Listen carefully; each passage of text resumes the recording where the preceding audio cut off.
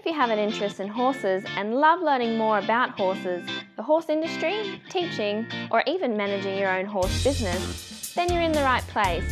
We would love you to join us on our mission, which is to improve the lives of horses around the world through the education of riders, handlers, and trainers. So get comfortable, listen in, and enjoy. Today's chat's been brought to you by International Horse College. We have a mission to improve the welfare of horses throughout the world through the safe education of riders, handlers and trainers, and that's what these chats are all about. Registered Training Organisation 31352. Sue Cunningham is our guest today. We're really happy to have her. Sue's a dressage specialist, she's a judge educator, and Sue's actually getting ready now to go over to Tryon for the World Equestrian Games where she's on the ground jury. How are you, Sue? Hi, Glenys. I'm very well, thank you, and thank you for having me. Oh, that's okay. Wonderful to be here. Sue, I'd really like to start off with a specialist quote that you use. You know, it could be one that you use while you're teaching or one that you find inspiring. Well, I guess my favourite quote, it came from my father, which was, if you want to get on in life, you have to follow your heart. Okay. So that would be my favourite quote, I think, for today. I think it's quite hard in the horse industry because a lot of people want to work with horses, but then you see some people give up. Oh, I wanted to work with horses, but then I ended up in this boring career, you know? And I teach a lot of people who've come in, who've ridden when they were younger, wanted to work with horses, wanted to do something with horses, and then they start riding quite late, or their kids ride because they always wanted to do it. So, yeah, I think it's really brave to be able to follow your heart, and good on you for doing it. Yeah. Well, I think I've been lucky and I've had opportunities. I had to wait a long time. I was 16 when I got my first horse and was made to wait. I think my parents hoped I would grow out of the virus that was horses.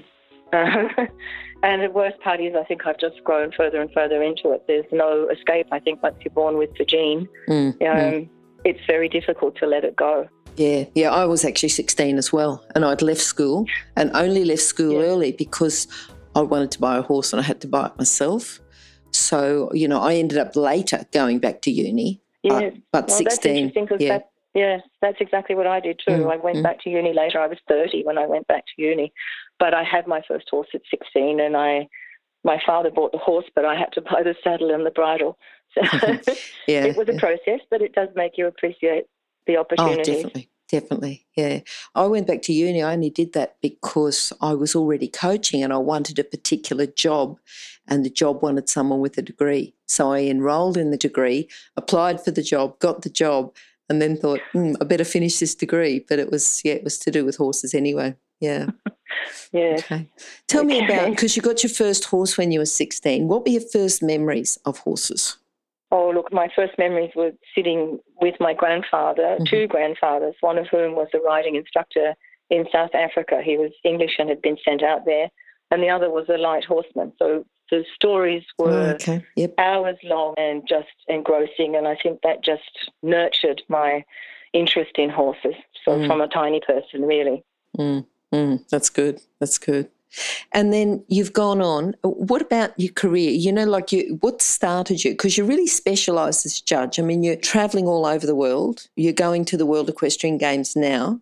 But what started you to look at judging? Oh, okay. I was thoroughly enjoying my riding and decided that I wanted to put something back into the sport, but also that I wanted to have something I would do. I mean, one never knows what life is going to throw at you, and I knew I wanted to be involved with horses. Yes. So I thought that judging would be a way to go, and that was 30-odd years ago now when I decided.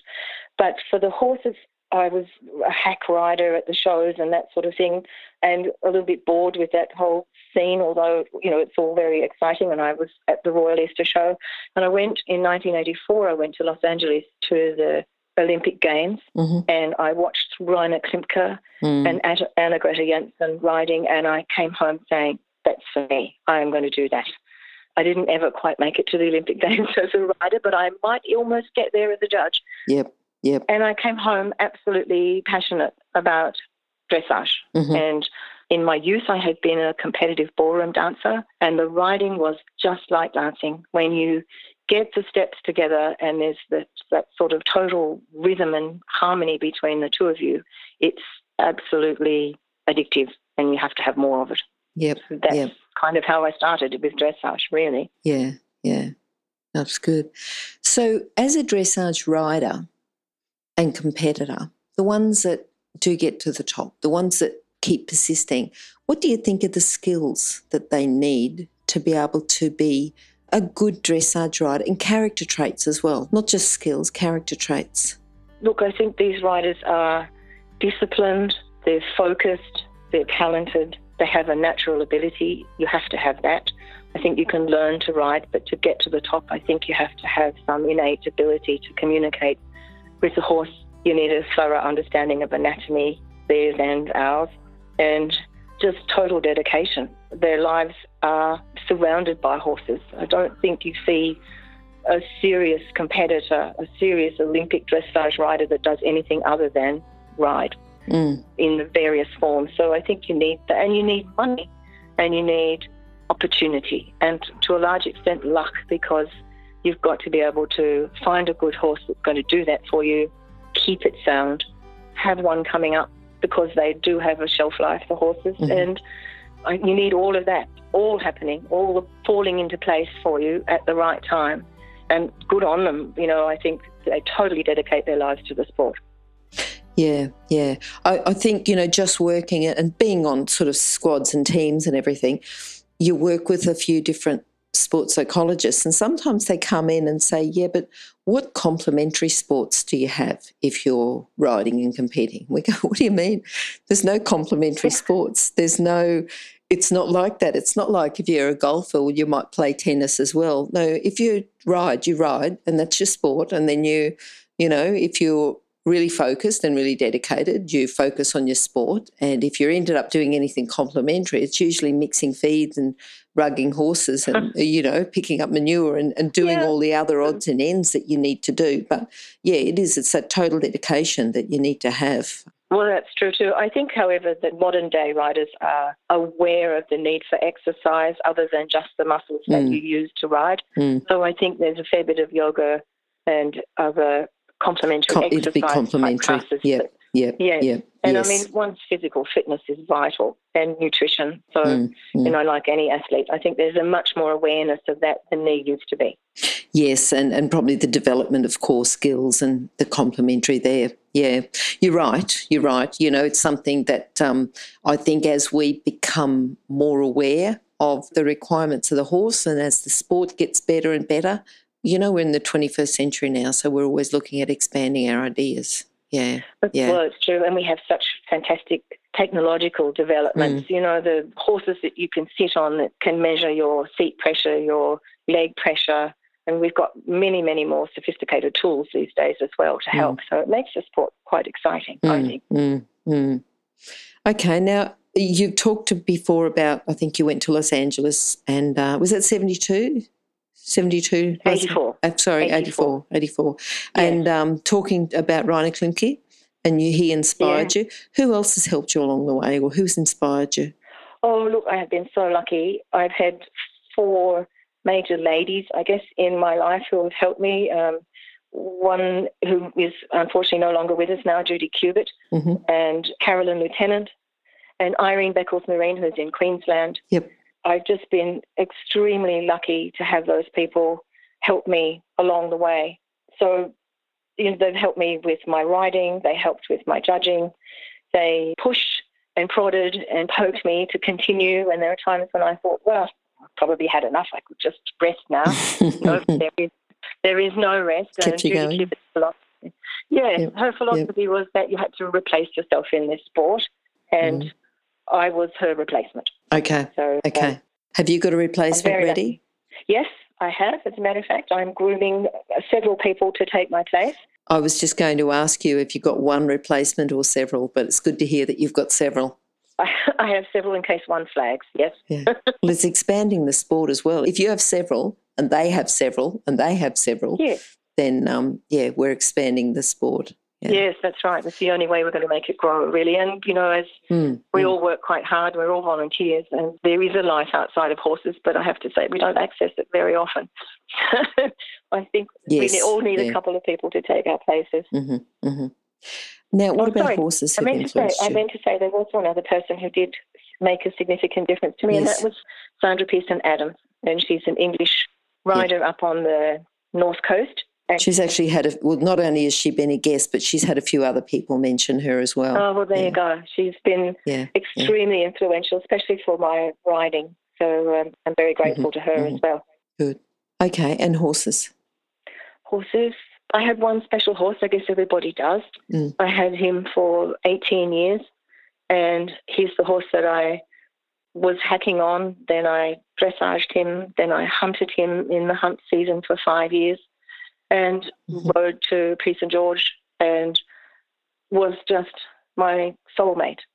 So, yes, wonderful, wonderful horse. And then I had another influential horse with a grey mare that was difficult and just changed my riding philosophy completely, because with mares you need to negotiate.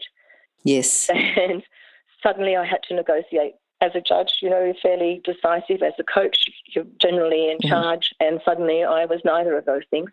And she taught me respect and a totally different approach to riding. So there have been other horses. I had a wonderful young horse that I had to sell due to ill health, but he's still going, and he's about to start Prix St. George this year with another rider. So I've been very lucky everybody has one special horse, but I've managed to have two others as well. So that's good. Yeah. Good. Thinking about those times, what's been your proudest moment? Gosh, I've had many moments. I've been lucky, I think. I've had, when it comes to horses, sometimes just staying on in a difficult situation makes you feel pretty good and smug about things. I managed that.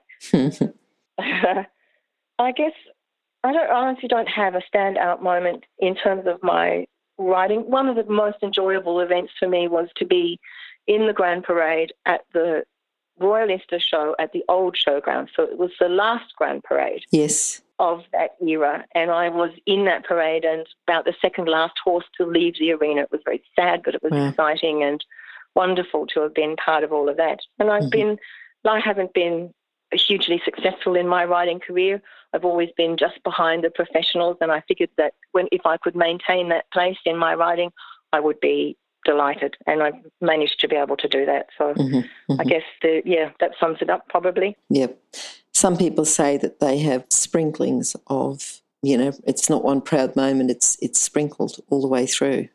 Yeah. Yes, it is. Yeah. I think that's riding, that's owning a horse really. It's a challenge, it's heartbreaking, it's exciting, it's the whole gamut of relations, of emotions. But that's why we still do it, I guess. Yeah.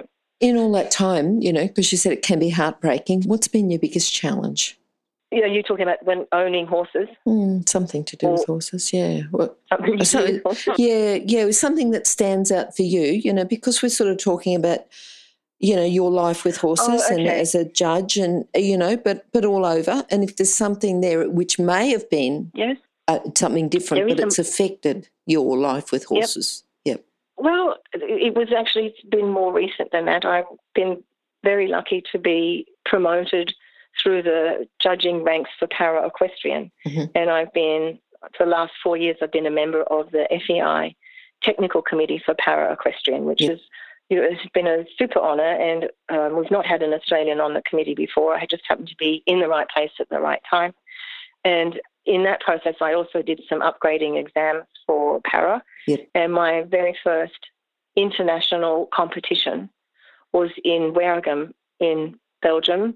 I was thinking that they would probably, knowing that I was quite new, they would just put me on the long side somewhere. But in fact, the first competition of the day, on the first day, I was at sea, and there's television cameras, there's the world watching, and I was challenging would sum it up, I think, pretty well. It was very exciting, but my gosh, I was just thinking, couldn't they have just tucked me away somewhere so I could get a bit of a feel for this, but not straight in at the deep end.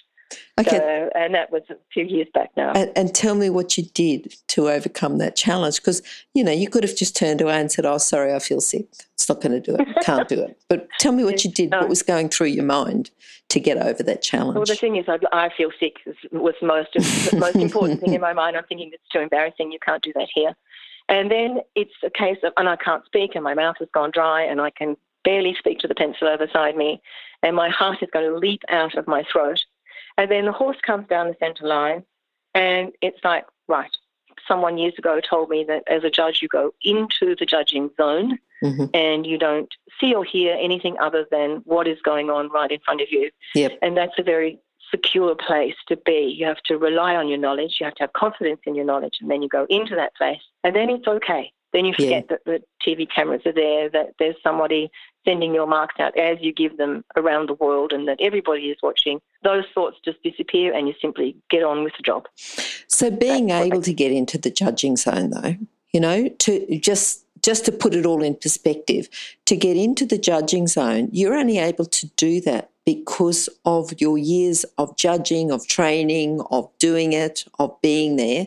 And that's the only reason that you could get into that judging zone. So really, they've put you in the right place for you to rise to the challenge and you're able to do it. Well, you have to, as a judge, because you're influencing, well, your task is to rank the field, and because there are people whose livelihoods depend on your decision. There are breeders who want their horses to win. There are riders who are looking for scores to get to the Olympic Games. There's an enormous responsibility in coming up with the right mark for the right movement, and you have to trust your knowledge. Yep. And to get to that point, there are many, many years of training that goes there. And as a judge educator, I'm always talking to everybody else about the same thing. So I'm reinforcing and growing my own knowledge as I go along. So sounds a bit egotistical, but it's like anybody else. It's like someone who makes Princess Di's wedding gown. When you cut the material for the first time, you have to know that it's terrifying, but you know that once you start, it's going to be the gown she wanted. It's a bit the same with the judging. Once you start, you have to just trust that you're going to come up with the right marks. Yep. And that carries you through. All right. I want you to think about still being a judge, but judge and coach, the combination of the two. Yep. A common time where riders almost throw away marks that could be improved if you came in as a coach and said, change this and change that, and that will increase your score. Have you got something there?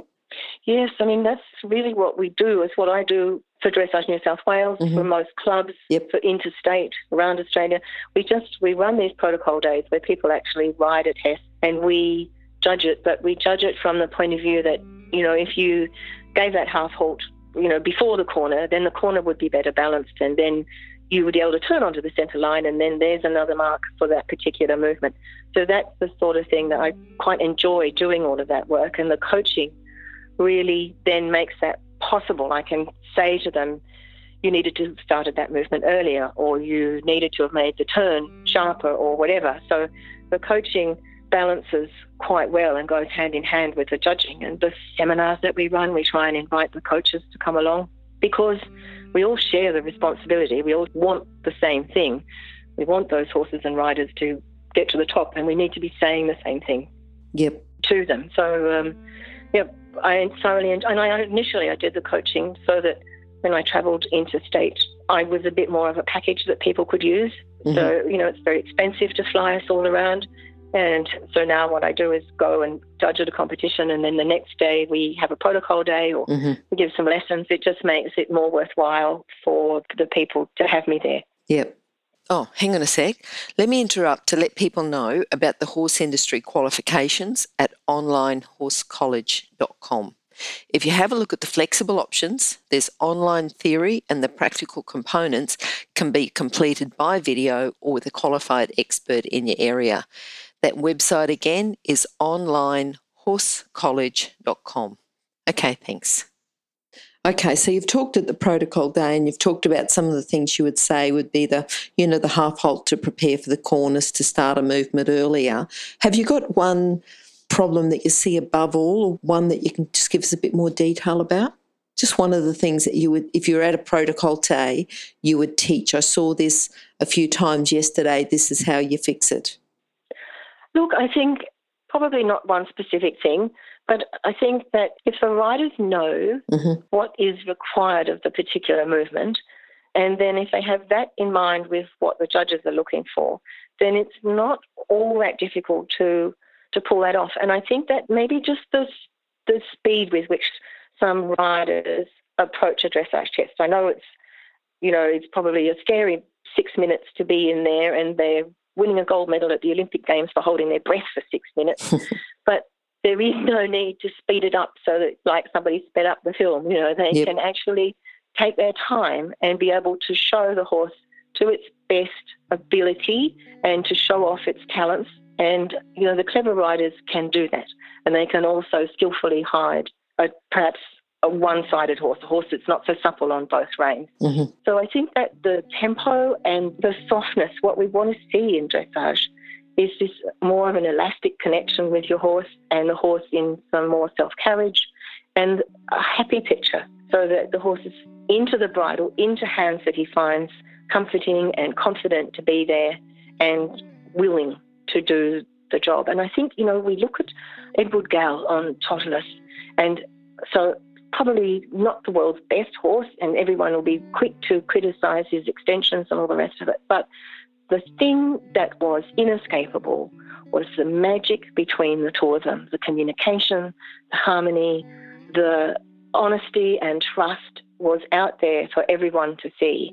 And that, I get goosebumps just thinking about it now. I saw them in Kentucky, and it was just truly inspiring. And if we could ride towards that, if we could capture any of that, all of us, that would be fantastic. And I think others have come along since and have done a really good job. But he just had a quality that was magic, really. Yep. Yeah. That's put chills down my spine. I'm sure it's going to do for a lot of the listeners too. That sounds good. Okay. Now, Sue, have you got a book that you could recommend for our listeners? Oh, as I said earlier in our conversation, I have walls full of boxing books, as do we all. Mary Longden wrote a book called Coach with Courage. Yep. And it's one that I often refer to, a little because of my para-equestrian connection with her, but she's an amazing woman. And it's just one of those books that's a bit dog-eared on my shelf when I'm thinking of exercises, or I'm thinking of a philosophy, or I've got a person I need to try and reach and I need more ammunition to do that, then I do turn to that book. But, I don't think I've read a novel in a long time. All of it is usually all my reading. If there's any spare time, I pick up and read something else about horses. Yep. Yeah, but I find that book quite helpful. All right. Now, I know that you're off to New Zealand and Milan and Tryon and all over the world, basically. Just tell us a bit, is that what your future holds? That's what you're looking forward to? More travel, more judging, more? Well, yes, I am looking forward to that. I think, I've got lots of grey hair and I'm getting to the retirement age of judging. And for me, there will be a time when I should step aside and let all the younger people come through, because that's what the sport is about. But for these 4 years that I've been on the FEI committee have really been quite an extraordinary journey. And I've travelled to countries and judged in places that I never would have imagined 10 years ago that I would be doing anything like this. So, yes, I am going to take advantage of being invited to these places. I'm going to Tokyo as well this year. So 2018 is looking pretty busy.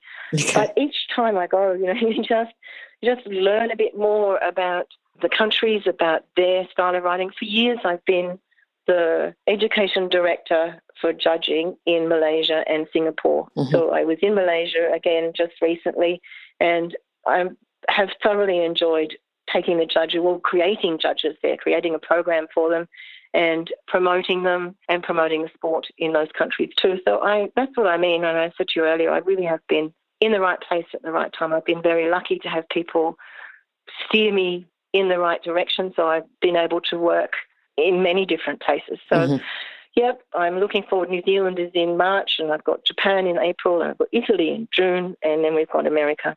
Okay, good. So that's enough. I'm very honoured and privileged to be able to be doing all of that. Mm-hmm, mm-hmm. I think that's great. And I guess from there, I'll probably look at retiring and slowing down, but I'm still working with the judges here in New South Wales, and that's proving to be thoroughly rewarding as well. I was going to say, hopefully you still keep working with the judges who are taking over. That you've sort of got a group of judges that you've got taking over from you. Yeah. Yep. Yeah, we do. It'll be fine. The system's working. Good. Sue, would you be able to sum up your philosophy into a lesson today for our listeners, please? Goodness me. I guess I have always had an open mind. I've tried to have an open mind. Yep. I've tried to be respectful. I've tried to be scrupulously honest, sometimes getting myself into trouble. But I think those things, honesty is important, and respectful to the elders who are able to pass on this information is important. Mm-hmm. And then take advantage of the opportunities that come your way, if you can, and put back into the sport. My father used to say life was a set of scales, and that you got out of it what you put into it. And I think that's in this sport, that's exactly how it is. The more you put into it, the more reward you get from it. That probably would be my philosophy, I think. Okay. All right. And Sue, how can people contact you? I'm on the Equestrian Australia website. I'm on the Dressage New South Wales website. They can contact me by email. It's very easy to find me. Okay. The other thing is too that your details will be available on horsechats.com/Sue Cunningham, where we'll have a page set up for your interview. Oh, thank you. Okay. That's okay. Thank you very much. Thank you for having me. I hope somebody listens to it. I'm sure they will. Sue, thanks very much for your time today. It's been very good talking to you, and I'm sure that we'd love to talk to you again sometime. It's been very engaging. Thank you. Oh, thanks very much, Glenys. Okay. Bye-bye. You're doing a good job. Thank you. Bye-bye. If you've enjoyed this chat, then please comment, rate and subscribe. If you'd like any changes or recommendations for guests, then please contact us through horsechats.com. And while you're online, have a look at the government-accredited courses at internationalhorsecollege.com. Registered Training Organisation 31352. Remember that our comments and instructions are general in nature and do not take into consideration your individual horses or your individual ability and circumstances. If you enjoyed this podcast, then please leave your comment below.